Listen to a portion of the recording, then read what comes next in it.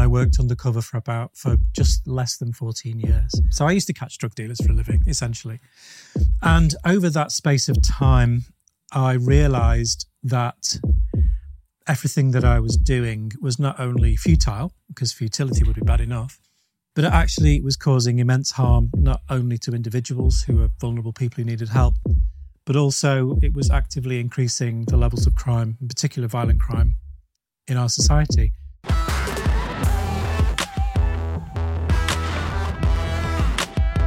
Hello and welcome to Trigonometry. I'm Francis Foster. I'm Konstantin Kisin. And this is a show for you if you want honest conversations with fascinating people. Our fantastic guest today is a former undercover police officer here in the UK. Neil Woods, welcome to Trigonometry. Thank you. It's great to have you on the show. We've got so much to talk with you about. We're going to talk about drugs. We're going to talk about corruption in the police force. We'll talk about lots of things. Before we do, for those people in our audience watching and listening who don't know who you are, what is your story? Who are you? How are you where you are? How are you sitting here talking to us? Well, I am a former police officer, former undercover police officer, and I worked undercover for just less than 14 years. And I used to almost entirely investigate drugs offences. So I used to catch drug dealers for a living, essentially.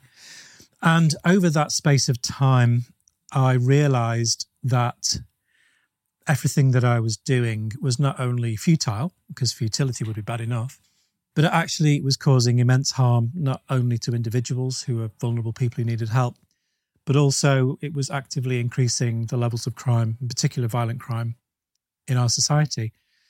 And like many police officers like me around the world, I now campaign as part of an international movement for an evidence-based drug policy to take the power away from organised crime. Go for it. Well, all I was going to say is, before we get into talking about policy and all of that, just talk to us through the process of what you actually used to do. Yeah, I used to travel from one inner city area to another, and I would work undercover in those areas for around 6 or 7 months. And I would essentially pretend to be a problematic drug consumer. I would network amongst people like that, people who lived in squats and homeless and street people. And I would get them to introduce me up the chain to the local drug dealers, and then by increasingly large amounts, network with the sort of regional controllers to see how far up the ladder I could get and infiltrate those gangs to gather evidence of conspiracy. And then they would all get arrested at the culmination of that operation. So surely, if I'm a normal person listening to this, I'm going, well, you've done a smashing job. You've come along. You've outed a drug gang. They all get arrested. They all get locked up. Isn't that brilliant for protecting the community from the evil of drugs? Well, I used to believe so. I used to think, this is great. I'm so privileged to be part of the police who go after the most dangerous people in our society. But the reality is that whilst the police are very, very good at catching drug dealers, and they are really good at it, if you gave them twice the resources and told them to catch twice as many, then they would. But that's part of the problem. That's actually a significant part of the problem, because the police never reduce the size of the market, but they do change the shape of it. And if you police it more aggressively, then you change it more aggressively. And what it means is that perpetually it gets more violent, because you create a Darwinian situation on the streets of our nation and around the world, where the most ruthless and violent criminals are the ones that are left behind and successful. Drugs policing sharpens the sword of organised crime, and nothing sharpens it as much as covert policing, like the kind of thing that I used to do. But it took me a long time to realise that. I had to face up to the evidence before my eyes, and it's odd, when you're really wrapped up in that world of covert policing, the intensity of it. You are resistant to that evidence. You're so wrapped up. You've got to have that drive and believe in what you're doing. And to be honest, and look around and be honest about the impact of it, that took time for me. I was a bit slow. Was there a single moment that sparked an epiphany in you where you thought, hang on a second, I'm doing more harm than good here? there was a lot, to be honest, because I was resistant to it. And there's probably 3 key ones. Do you want me to run through them? But for those briefly. Okay, so I suppose the first one was, or one of the first was in Nottinghamshire. And I just sort of worked out that I really needed to network amongst the homeless people, the people who were really struggling with life. So I was learning to dress down and be really filthy clothes, disgusting clothes. And I even developed a technique that at the end of the day, I would take my clothes off and tie them up in a plastic bag and put them in a warm place overnight so they'd really smell the next day, which my backup team used to love, as you can imagine. In fact, they loved it so much they were driving me to the plot, the place where I was working for the day, to drop me off, and they were driving me with the windows wound down and their heads out the window shouting, "You dirty bastard." Which, was nice, but I could see the point. I was a mess. I looked a mess, smelt a mess. Anyway, they dropped me off and I started walking to meet this heroin dealer that I'd been buying weights of heroin off for quite a while. And as I'm walking along, it's where the red light area used to be in Nottingham, near where the Goose Fair is, and it's a long, bendy road. And as I'm walking on this road, I hear this voice that said, "Sex for sale." And I thought, well, I know this is Nottingham, but at 1:30 in the afternoon, that's quite forward. And I kept walking, and again I heard, "Sex for sale." I didn't see her. Then I heard again, "Sex for sale." And then as the road straightened up, I saw her. As I'm walking towards her, she looked me up and down, obviously the state of me. She looked me up and down and said, "Cheap? Sex for sale?" Well, I walked past. I didn't think anything more of it. And I went to buy the heroin from the dealer. And then I did an evidence drop. And then I went to buy some crack cocaine. And then at the end of the day, I did a debrief. Because what you do, you sit around with the team. You evidence you go through the evidence system. You tell everyone. The whole team needs to know what's going on, in other words. And I told them about this woman offering me cheap sex, and they all laughed. And whenever I've had a big audience in front of me or a group of people, they've always laughed. And I trained later, undercover cops later, and everyone laughs. But when I look back on that day, if I can close my eyes, and I've got no idea what the heroin dealer looks like. It's just one more dealer in an endless stream of dealers.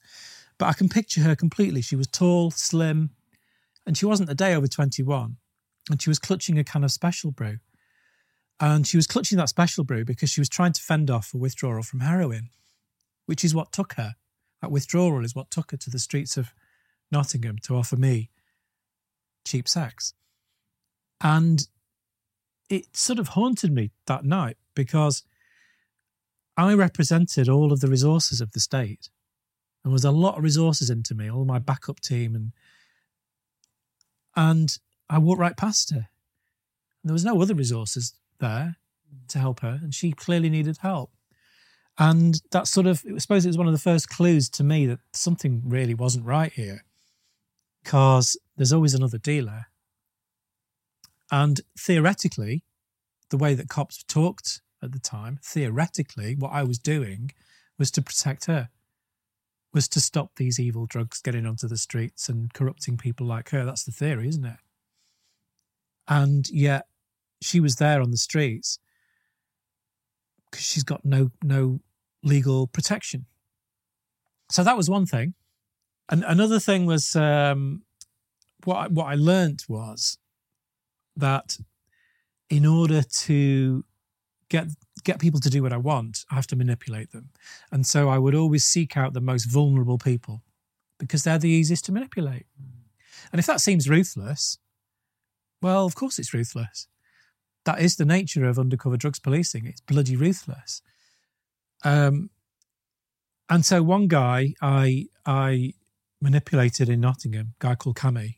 I got really friendly with him. I wooed him, And I wooed him because he was very useful to me because he was on the very periphery of an organisation called the Bestwood Cartel. He was a user dealer for them. And how did you woo him? Well, I spent time with him, but most importantly, I used empathy. I listened to him. And, I heard about his problematic childhood, abusive father, that kind of thing. And I just spent time listening. But also I had some fun with him. I went shoplifting with him, which was great fun. No, seriously. Well, you know, if you know you've got a get out of jail card, you know, it's great, especially if you're acting a pair, you know, take turns and being lookout, that kind of thing. Anyway, so I spent a lot of time with him.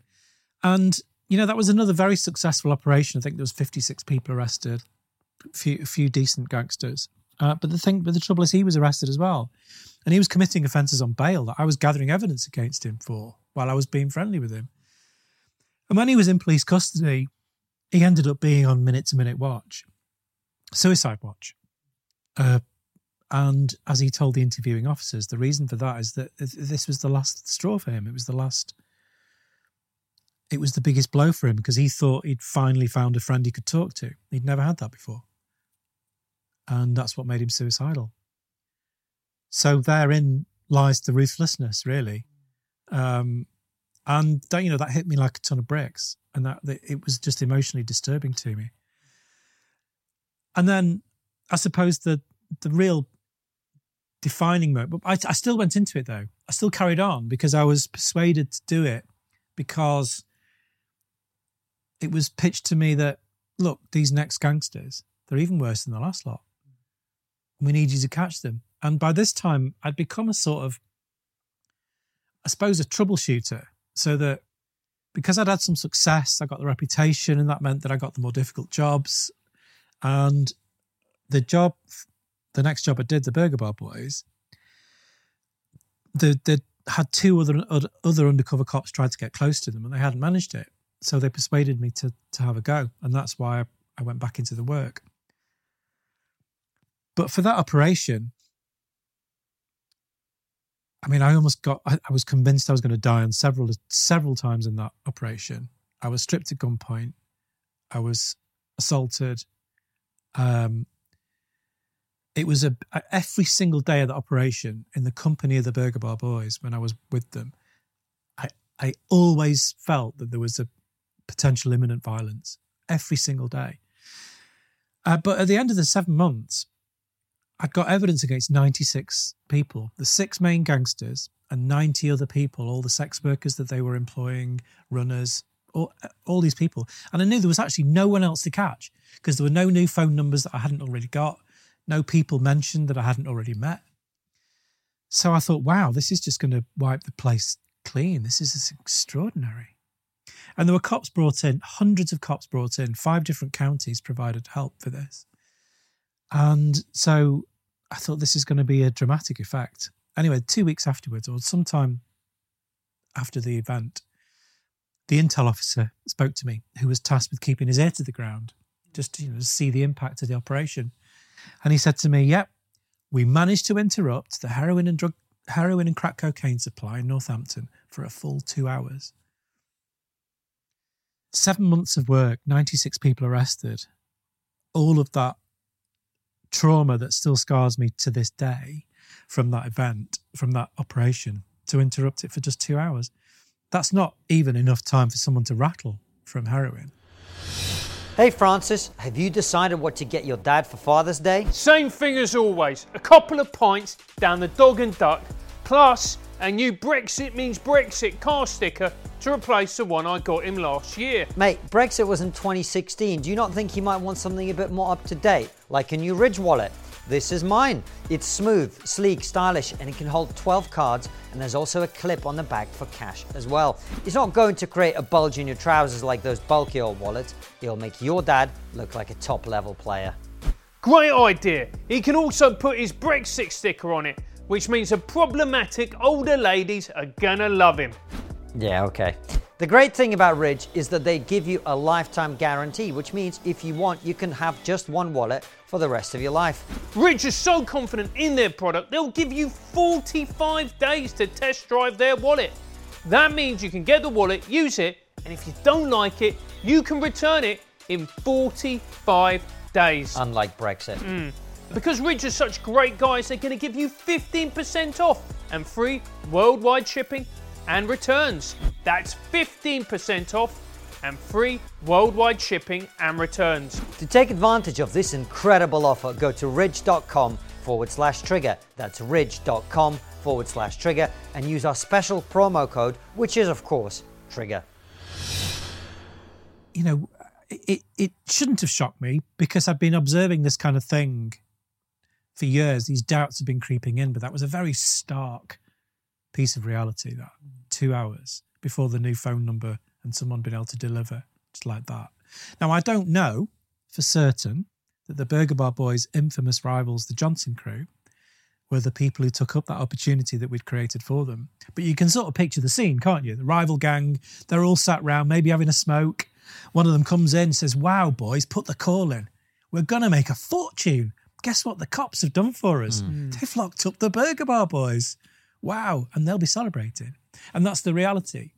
That wherever, and this is at every level, from the streets of the UK to transnational organised crime, if you catch someone, you're always making someone else happy because the market never shrinks.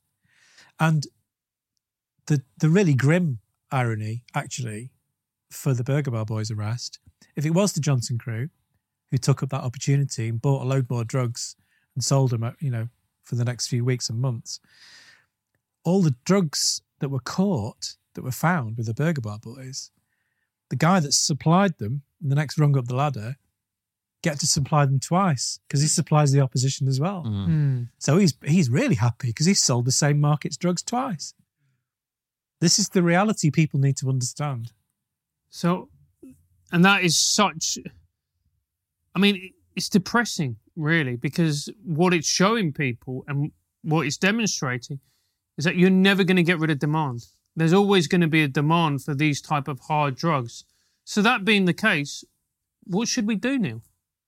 Well, we have to take control because it's out of control at the moment. We have to take control by legally regulating the market. These worst elements in our society are only empowered because we've given them this tremendous power, this huge financial benefit of the illegal drugs trade. We've created this problem through drug prohibition. We've created this problem by banning the drugs. So we have to take control. We have to regulate the products. Now, people get scared of that idea because it's normally presented as we need to legalise. And this one word is a scary word, isn't it? It conjures all sorts of images like uncertainty and maybe a free-for-all.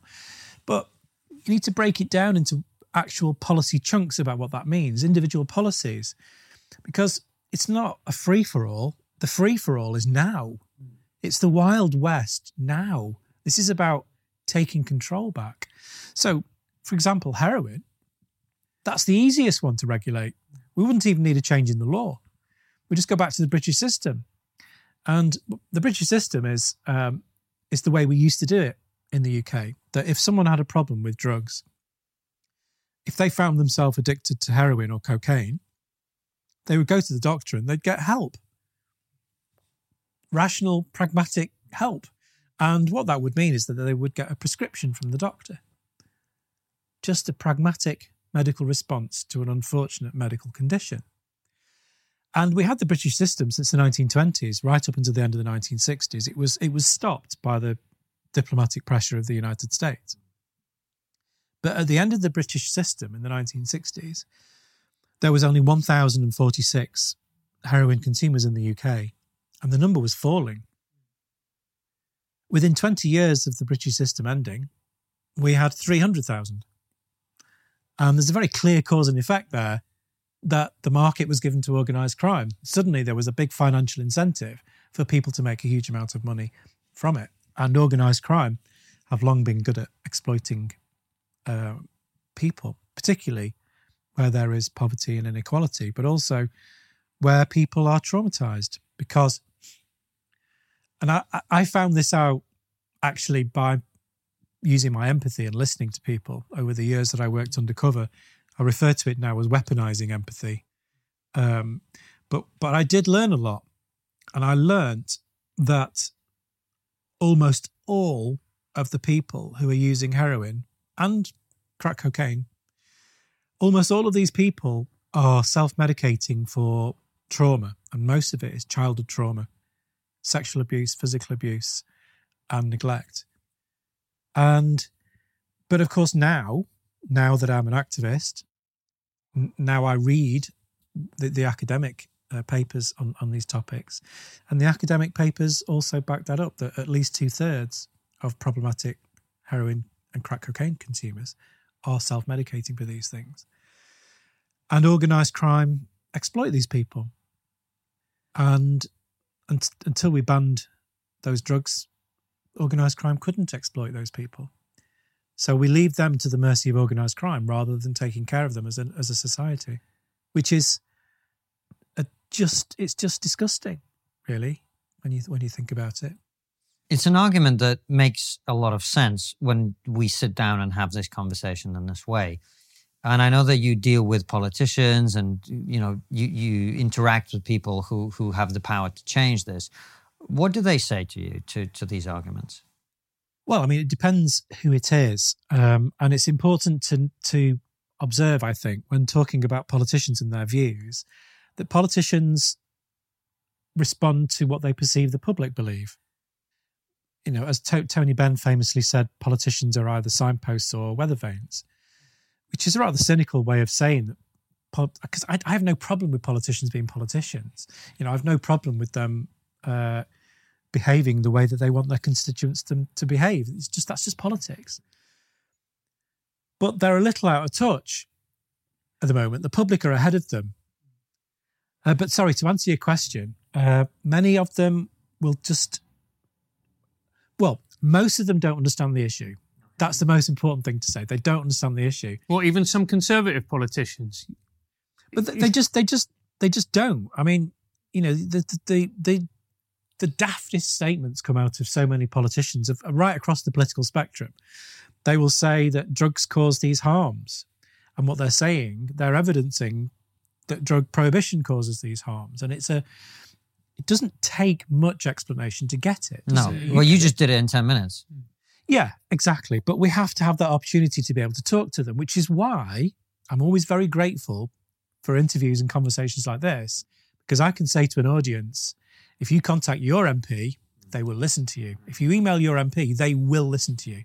They all tell me that they sit up and take notice. If they have an email 3 times on the same topic, they're sitting up and taking notice of it.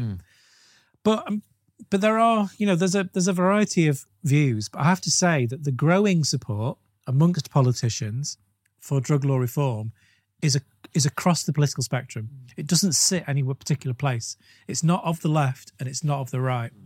It's scattered across the whole political spectrum, which is encouraging and it's good and it's the way it should be. Neil, that is good. But the question I asked you was really trying to get at why hasn't it happened yet? If you're right, and if what you're saying is correct, and I'm sure it is, why have we not had drug policy reform yet? Right. I love that question because there's an aspect of this that I'm working on very hard at the moment. Now, there's a few answers to that. One is that the press and the media have misrepresented drugs and drug policy and the results of it for decades. Journalists, media gurus can talk whatever shit they want about drugs because they know they can get away with it. They don't have to evidence it. And they do make up a load of shit about it. That's one reason. Politicians spouting moralistic rubbish is another problem.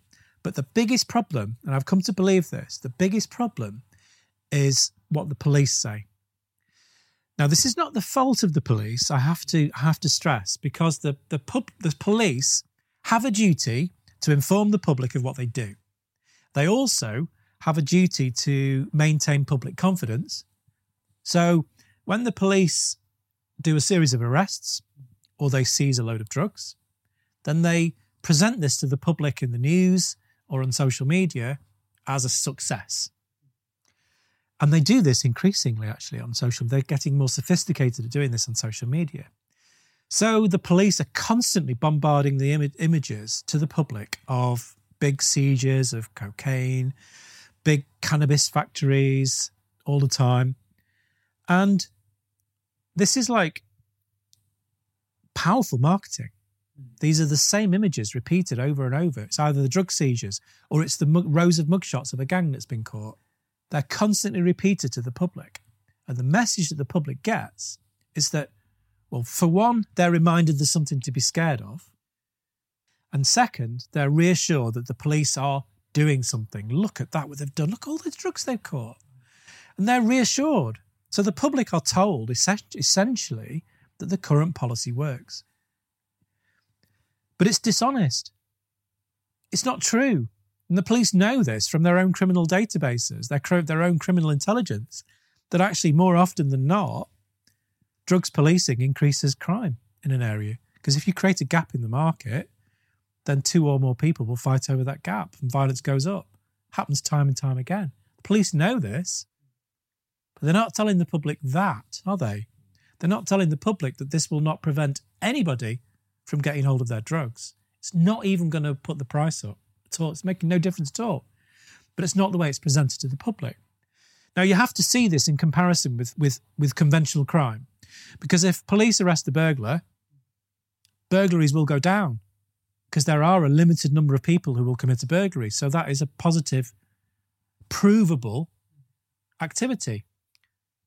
Drugs policing does not reduce crime, but the police are constantly telling the public that it is.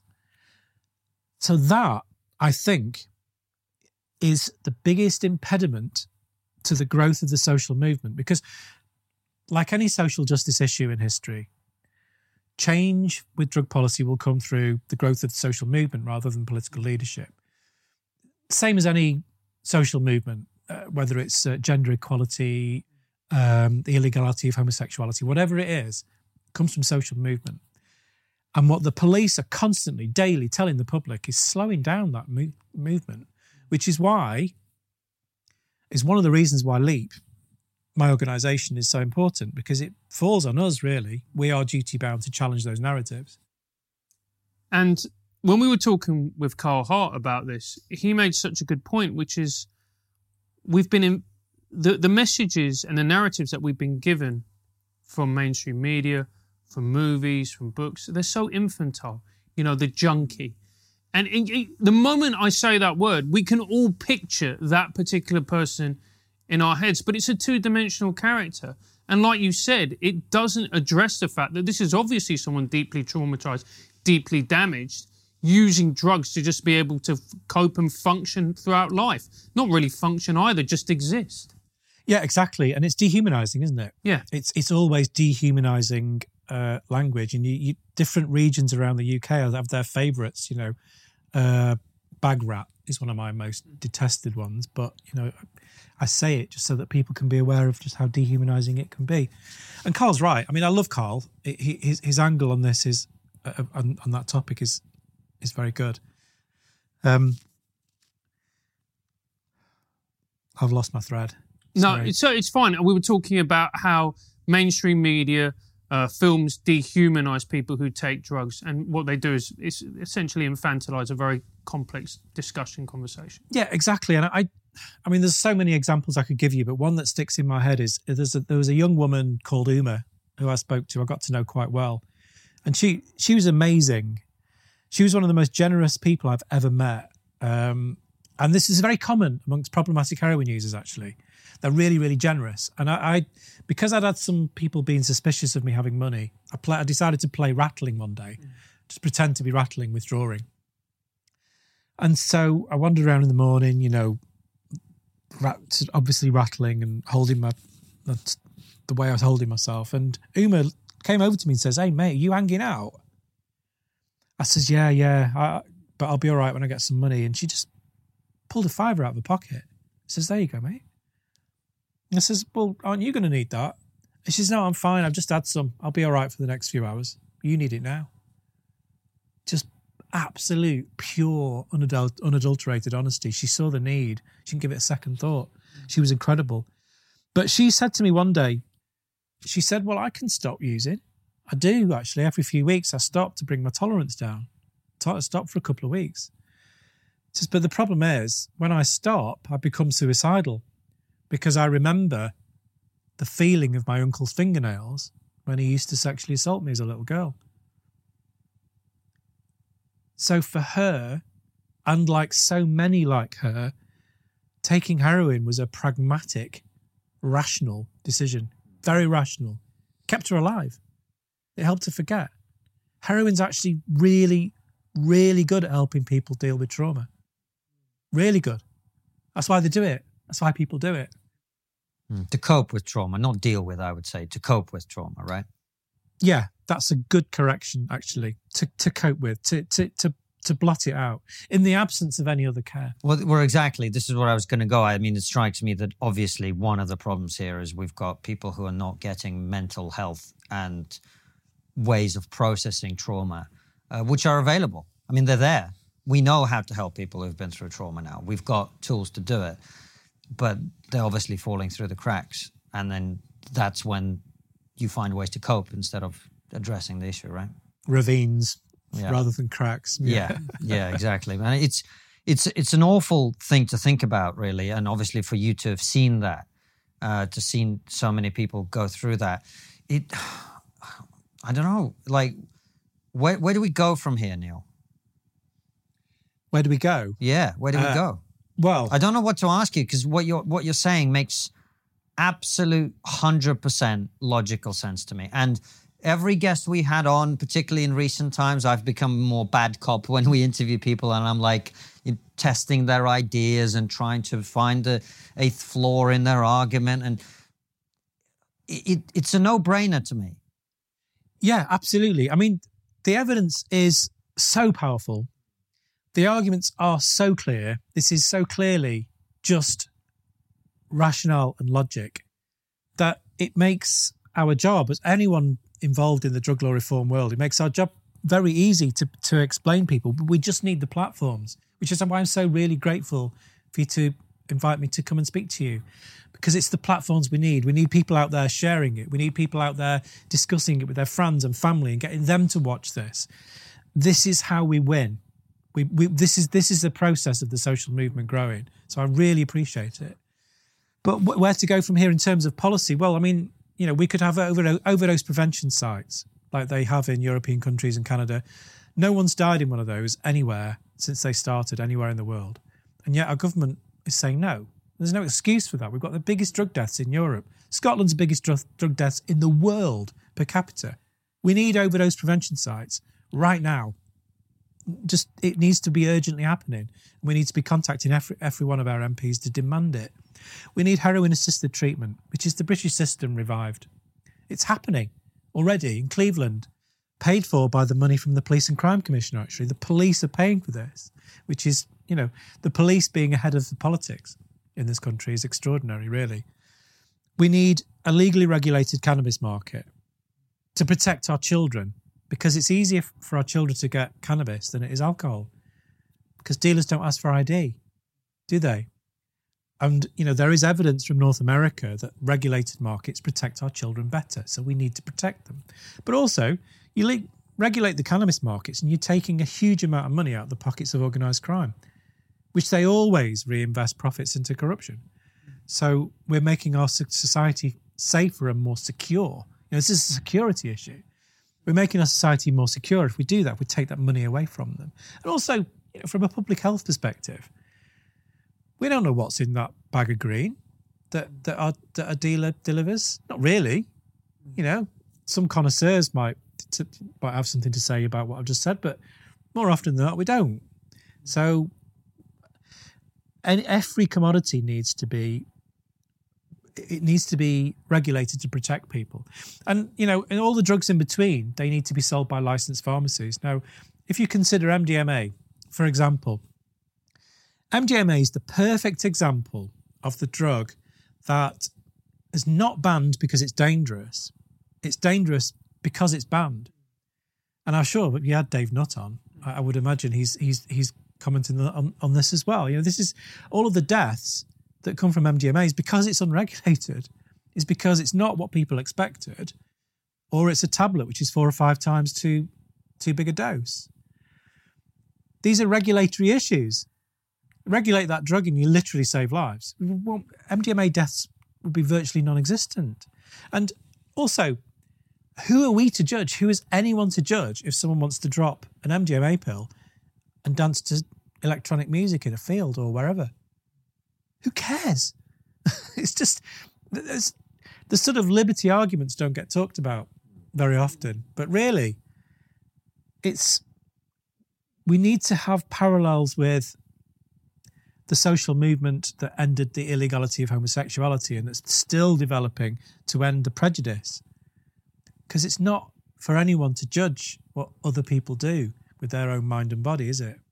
And we need to be talking in those terms. And that's not a popular view within the drug law reform world, that because, as it's pointed out to me by some allies, you can't argue about personal liberty because not enough people care about personal liberty. Because they don't. Generally. Yeah, we've seen that over COVID. Yeah, exactly. They just don't, they don't care. Yeah. So, but I still, even though the evidence suggests that other arguments are stronger, I always like to mention it because it's another topic of conversation we need to get out there. What right do we have to judge anybody what they do with their own mind and body? What right does anyone have? Well, I suppose on that one, there is a counter argument I can think of, which is drugs have an impact on people beyond the person who's taking them, right? So I can see the argument for that. I just think when it comes to your explanation of why people take drugs, I just think you need a different approach.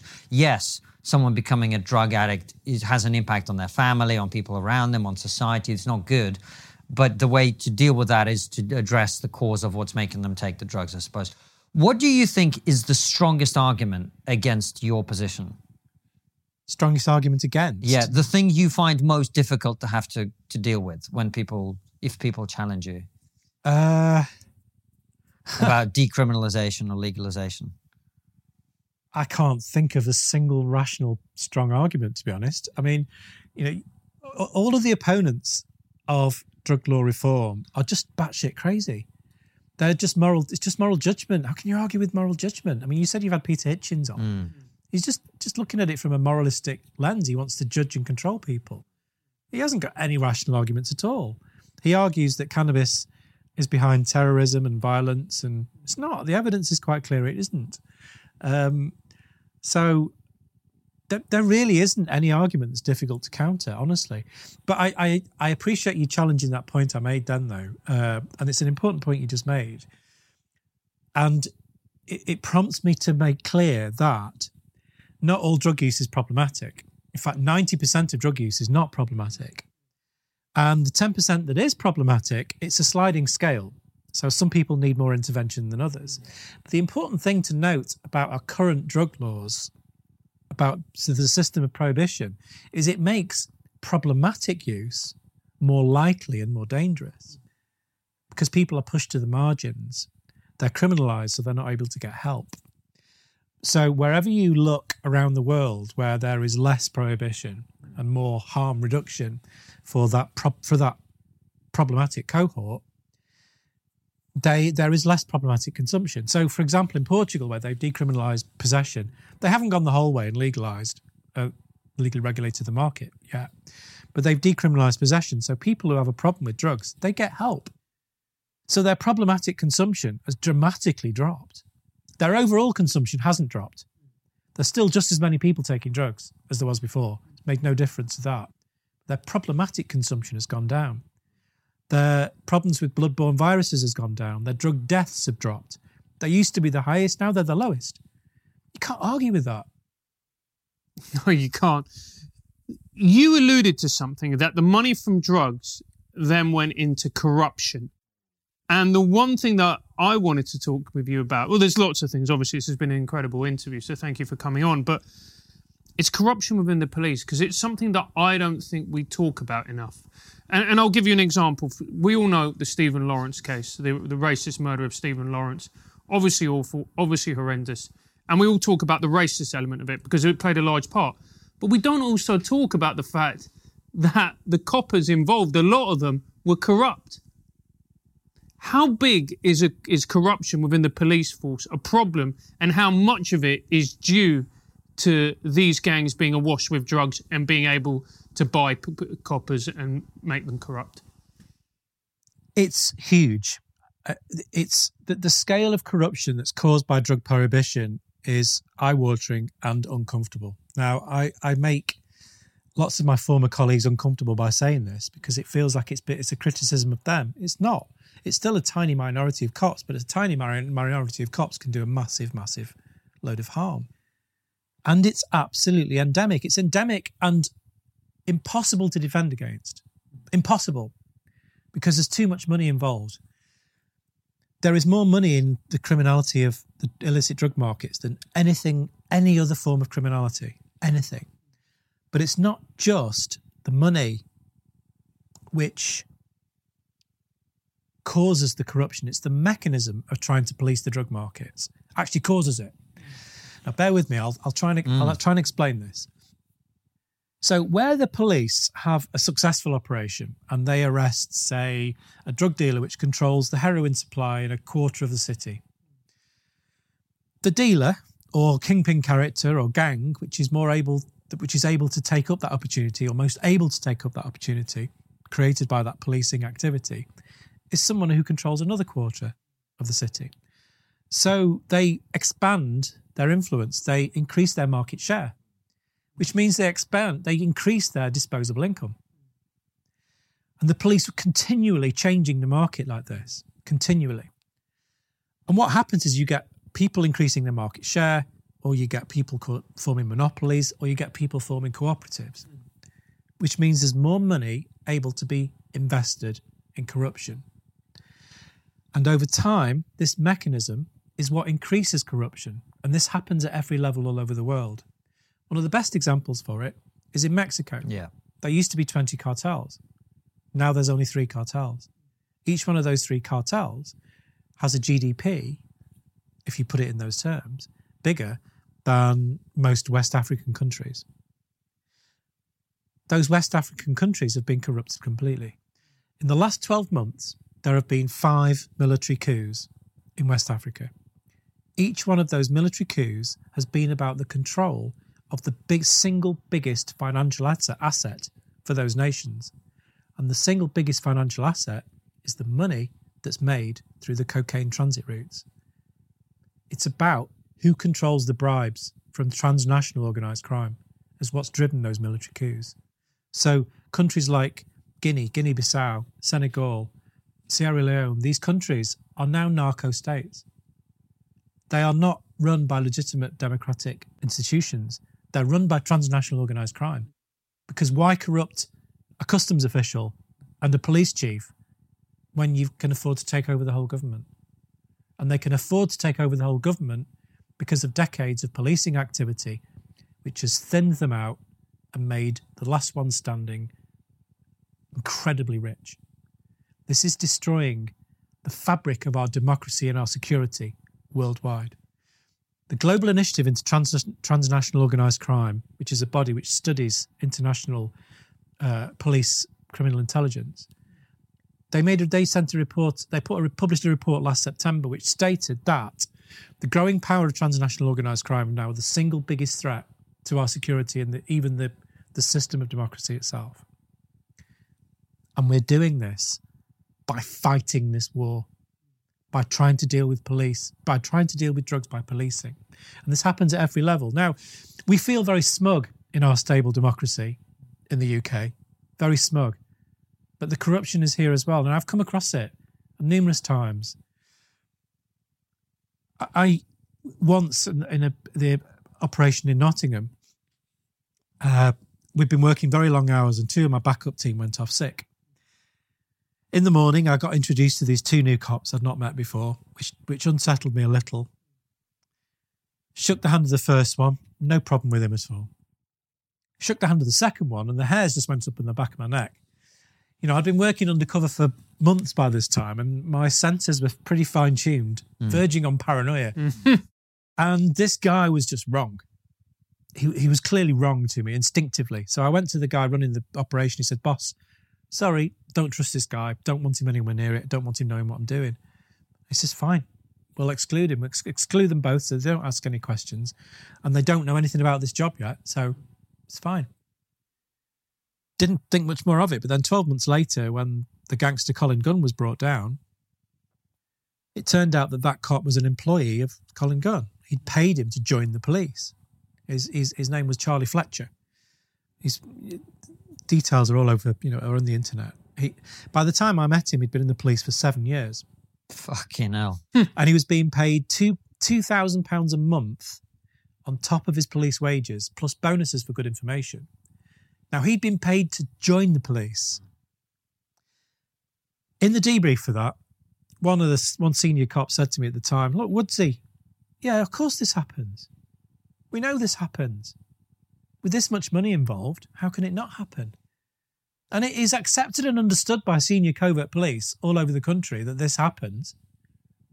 But why doesn't the public know this? Don't you think the public should know this? But the problem is that one of the standing directives from the Home Office to chief constables is to maintain public confidence. Makes sense, doesn't it? If the public lose confidence in the police, fabric of society could break down and all that. But the trouble is, that means that chief constables are not being honest with the public. And if the public knew the extent of the corruption, then I think the public would quite quickly demand change of their MPs. Now, consider the mechanisms that I used to work under as an undercover cop.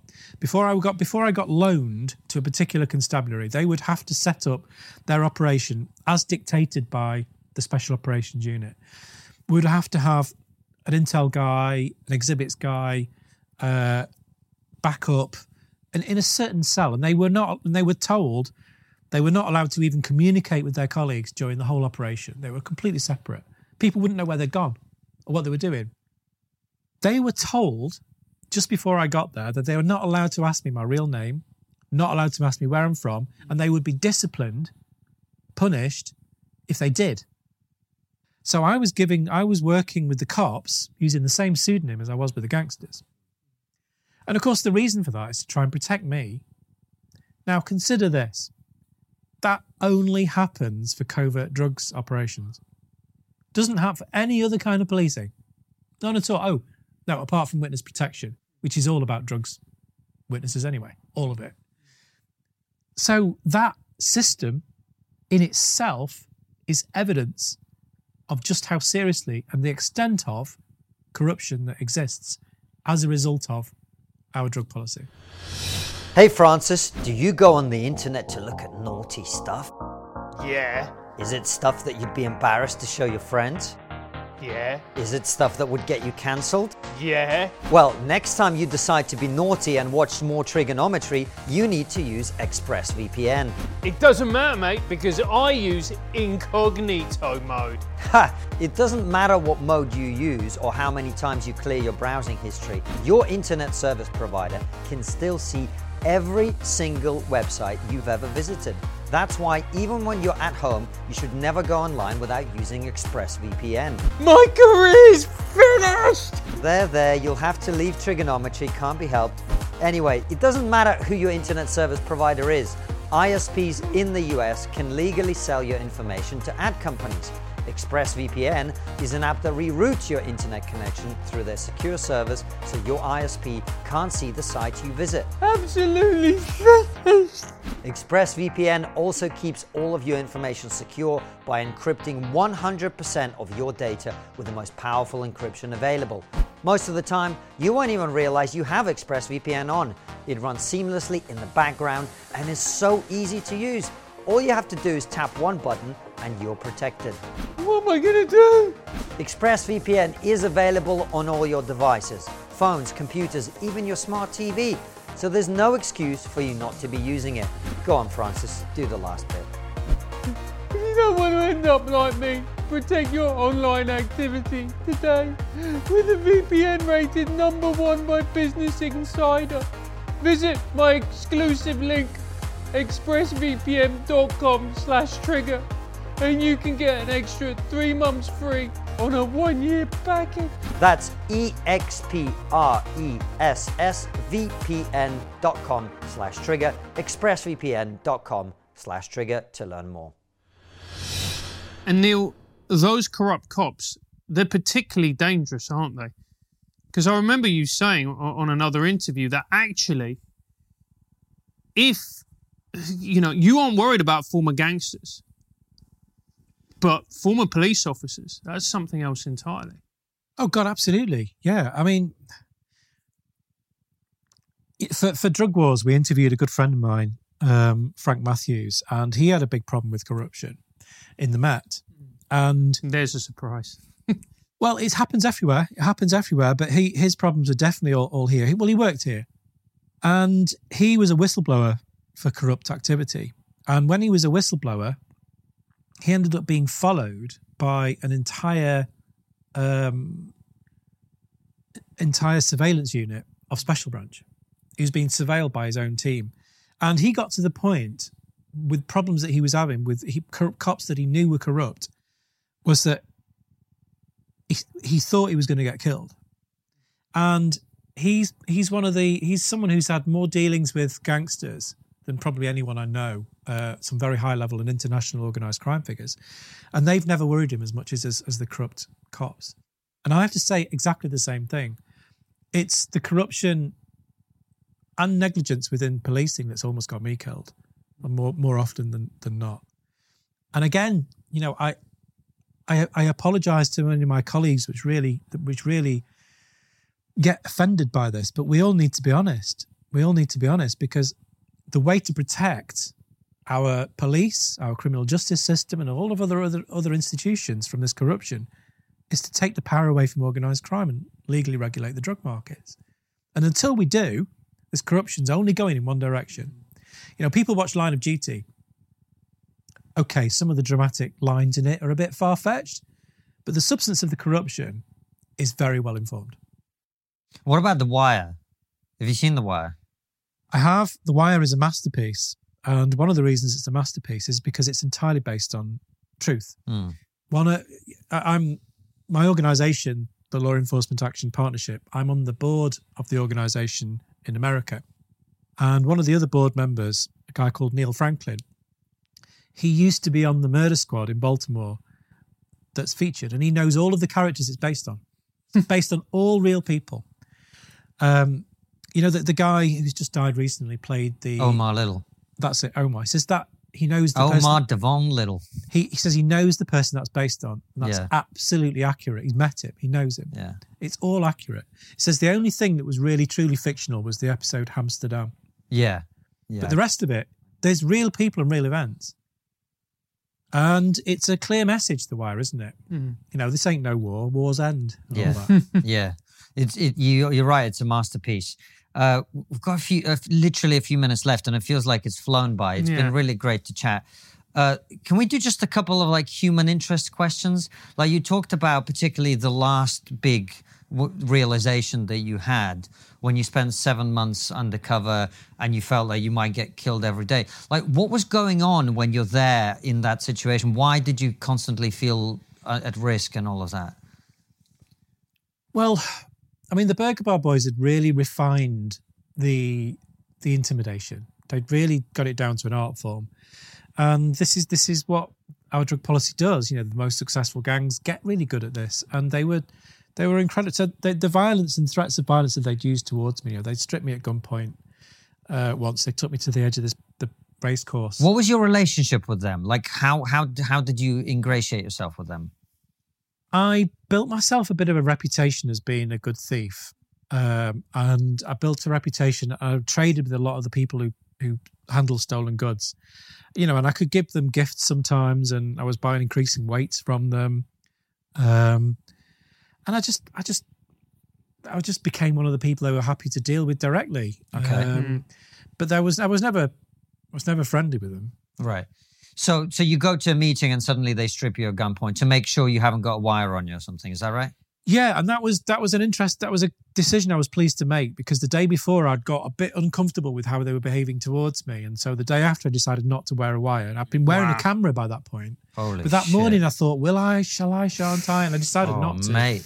What a good decision that was, because when they got me to the edge of that park and they said, right, strip, you're fucking 5-0, man, you're fucking heat.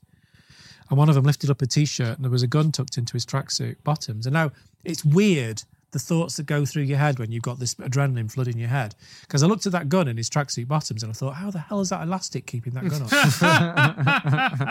on? It's a strange thing. And also, when he says you're fucking 5-0, man, and I remember looking at him thinking, you're not old enough to have seen Hawaii 5-0. Yeah. Again, another just weird things that go through your head. Yeah.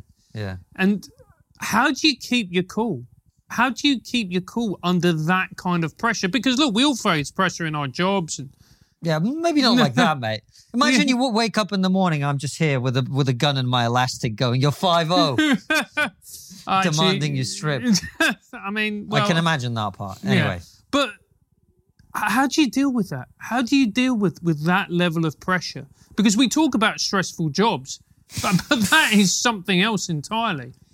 Well, that's an interesting question because, as a young man, when I've had my first near-death experiences working undercover, I was really pleased with myself because, you don't know how you're going to deal with shit like that, do you? You don't know. Yeah. But I had the advantage, like some people do, apparently. I had the advantage that when I have a surge, that doesn't work now, God no. But as a young man, when I had a surge of adrenaline, I had the sensation that time was slowing down, and I had a calming feeling that I could think very clearly, and that I had all the time in the world to think. So I could do it with complete confidence. Wow. And I just had this feeling, right, okay, there's a problem, got to think it through, deal with it. And I stayed in that sort of moment, fueled by adrenaline, so to speak. And, it boosted my ego because I'm coming away from this and my colleagues, my peers are saying, wow, you're not breaking a sweat or what? Look at you. And that boosted my ego as a young man, suited me, thinking, wow, I'm finally good at something. But no one told me that was destroying the fabric of my brain.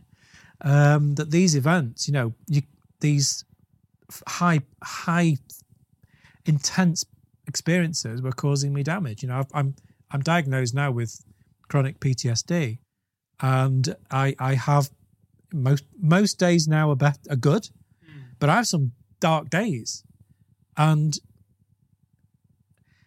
I jumped into all of those times with wild abandon and carelessness. Really. I had no idea that would do that to me. And no one told me, the gung-ho culture within policing, within drugs policing, no one told me that perhaps I need to take a breath and look after myself. The only way I looked after myself was with alcohol. Did you find yourself almost becoming addicted to that kind of high-octane lifestyle?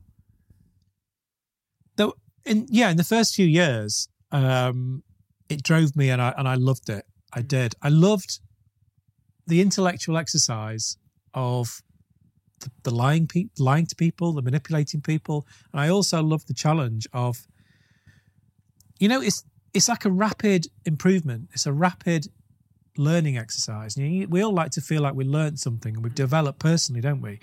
But it's like that's turning it up to 100. It's like you learn so much about yourself, literally in minutes. And that's a very heady experience to be able to learn and how you acutely learn people's body language and you become so quickly responsive to it. And it's very heady, but by the time I was working with the Burger Bar Boys, it was just exhausting. And I think I was already probably multiply traumatized. Well, I will have been. And I was just piling it on top by then. And Neil, again, going back to Carl Hart's point of we see the word junkie or we hear the word junkie, we get an image. We do that exact same thing with the word gangster. But you've been with these people, you've talked with them, you've spoken to them, you've seen probably the other side to them. Who are these people? Do they have similar personality traits, or is it literally from every part of the spectrum that life has to offer? Yeah, I get in discussion with some drug policy people I know about my use of the word gangsters. And I do use the word consciously, and I know that it conjures up mixed images for different people, but it's a hook for an audience, so I use it. But I say gangsters, and some of them are generally vicious, but they're all a product of the system. They're all a product of drug prohibition, and they would not be the way they are unless drug prohibition, but if it wasn't there, they wouldn't. And we need to be aware of that. Now, I'll give you an example. There was back in 2001, I met this kid who was a part of a gang, and he was 16 when I met him. And he was a friendly kid, I could have a laugh with him. He was a nice kid, good sense of humour. And then 6 months later, he'd become a terrifying 17-year-old. And I'd seen him change in that period of time. And he was changing, and he was learning to become casually violent and and to intimidate people. And whereas at the start, I'd have a laugh with him, by the end, he'd casually bash my head into a lamppost just to let me know who's boss. Bang, there you go, as we're walking past. And I saw that change. And it was a conscious effort for him to learn to be like that, because that's how his peers taught him he had to survive. And he's right. Because if you're casually violent like that, you don't get grassed up. If people are scared of you, you don't get grassed up. If people are scared of you, people don't provide a witness statement. You survive longer. Now, I'm sure... Now, bear in mind that back in 2001, it was unusual for someone so young to be at the front line of heroin and crack cocaine dealing. Now it's more often than not they are. Now there's 50,000 of them now. More change brought by drug prohibition, well done. But I'm sure that kid, when he was 12 or 13, wasn't looking to a future thinking, I'm going to be learning how to be as violent as possible to be part of a drug dealing gang. I just don't believe it. This is what the current system did to him. Now, the Burger Bar boys, they were second and third generation gangsters. They've been brought up that way by their parents. But their parents didn't have to have been that way. We're doing this to our communities. We're doing this to our young men. It's changing the personalities of our young men. And it plays out, you see it play out with the growing knife violence for the younger ones, the next generation. They've got older peers telling them you need a reputation because their communities have been changed by this law. And how bad are the next generation going to be unless we turn it around? Well, Neil, on that happy note, we've come to the end of our listen. It's been great. And I know you've got stories for days. So perhaps if you're kind enough to come back at some point, we can delve into it a little bit more. But for now, we're going to ask you a couple of questions from our local supporters that only they will get to see. But before we do that, we'll wrap up the main interview here by asking you the question we always ask at the end, which is, what is the one thing we're not talking about as a society that you think we really should be?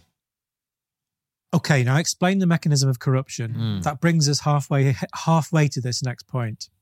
That corruption means that COP26, the great environmental meeting, which was trying to turn around trying to stop the climate catastrophe. Many countries, which are the most important countries, which need to stop deforestation, make pledges, but they can't go carry through those pledges because they don't control their own backyards. Drug dealing, transnational crime does. So I mentioned West Africa, Guinea-Bissau, Guinea, Senegal, Sierra Leone. But if you look in Latin America as well, all of the equatorial countries, governance has dissolved. The governments have no say of what goes on in the forests. It cannot be stopped because drugs organised crime is too powerful. There is only two options to stop this disaster, and that is to get transnational organised crime around the table. I'm sure that would be popular. If we want to stop the planet burning, that's option one. Or we take their power away from them by taking their market off them by legally regulating. Those are the two choices if we want to stop the lungs of the world being cut down. Neil, it's been an absolute pleasure. Thank you so much for coming on. If people want to find you online or your work, where do they go?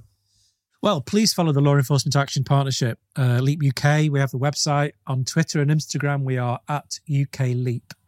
My Twitter is at Woodsy0, which is, I know I chose it before I knew I was going to be public. It's stupid. But you'll find me. And the books, if you want more undercover stories, it's Good Cop, Bad War. If you want a history of British drug policy, it's Drug Wars.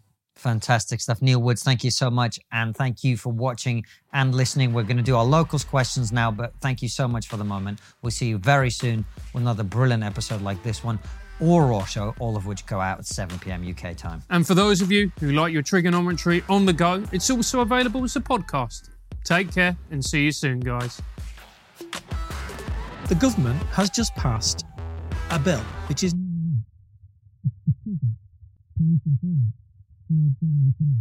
Holy shit. I know.